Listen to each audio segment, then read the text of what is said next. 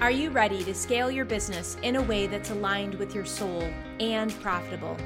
I'm Casey Rossi, a business and leadership coach.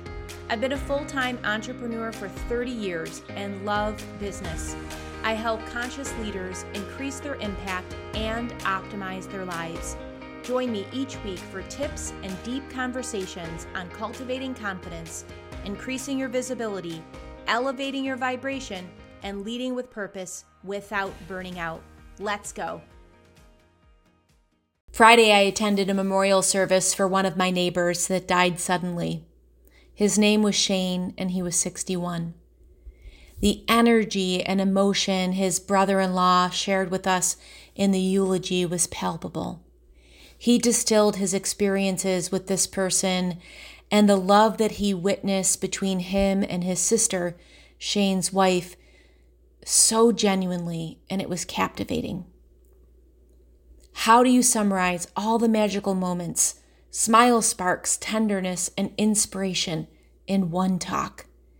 It made me think about the people in my life that are later on in years. I've typically always had an inner circle of 20 plus years my senior, including my best friend of 32 years who just turned 75, my father who celebrated his 81st birthday last week, and my mother who will be 79 this August. So this whole experience, coupled with Father's Day yesterday, gave me great pause. It allowed me to relish the gifts and memories that I have with and from the people around me that I love so deeply. How often do you take the time to stop the wheel of time, to still the busyness of your day and sit in a moment of gratitude? Gratitude for being able to have shared experience with other beautiful souls.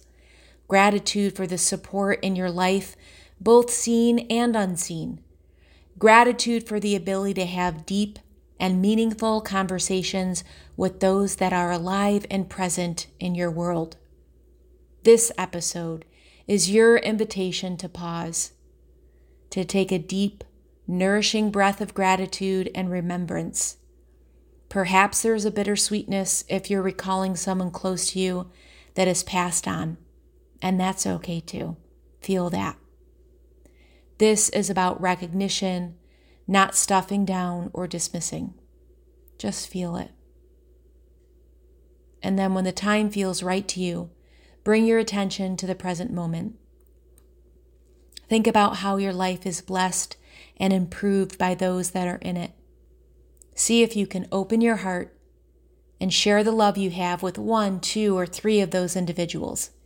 Even if you've been snappy lately, overtired, and pushed to the edges of overgiving.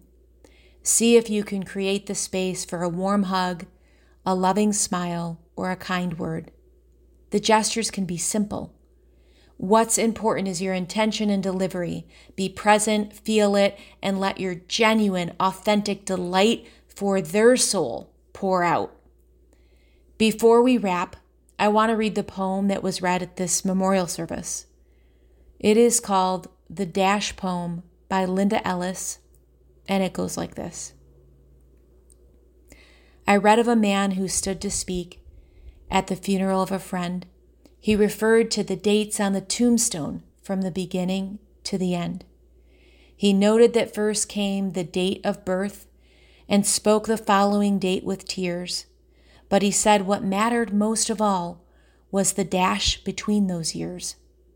For that dash represents all the time that they have spent alive on earth, and now only those who loved them know what that little line is worth.